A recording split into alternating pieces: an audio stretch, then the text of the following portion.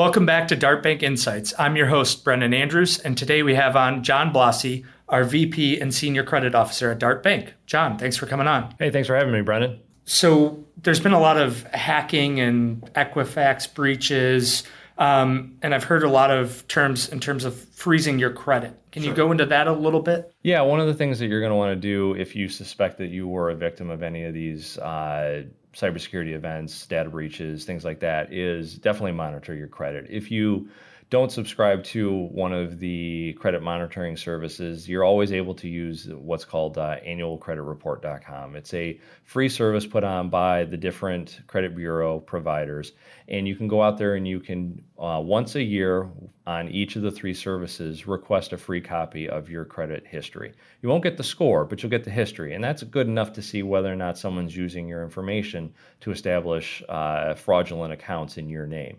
So, as everybody knows, you can pretty much get information pretty easily these days. And so it's pretty easy to go out and grab your social security number, your name, address, all that stuff, and establish an account to get a credit card, get a loan, anything like that. So you want to be pretty vigilant on these types of things.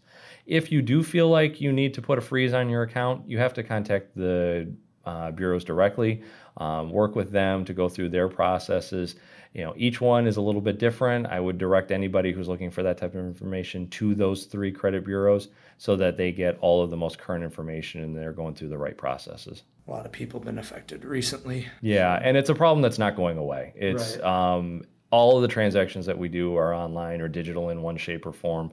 Right. Credit, or I should say, we're quickly becoming a cashless society, and cash will always have its place. We're always going to need it and use it, but most of the transactions, as we all know, are happening in one shape or form electronically. That wraps up today's episode of Dart Bank Insights. Until next time, thanks for joining.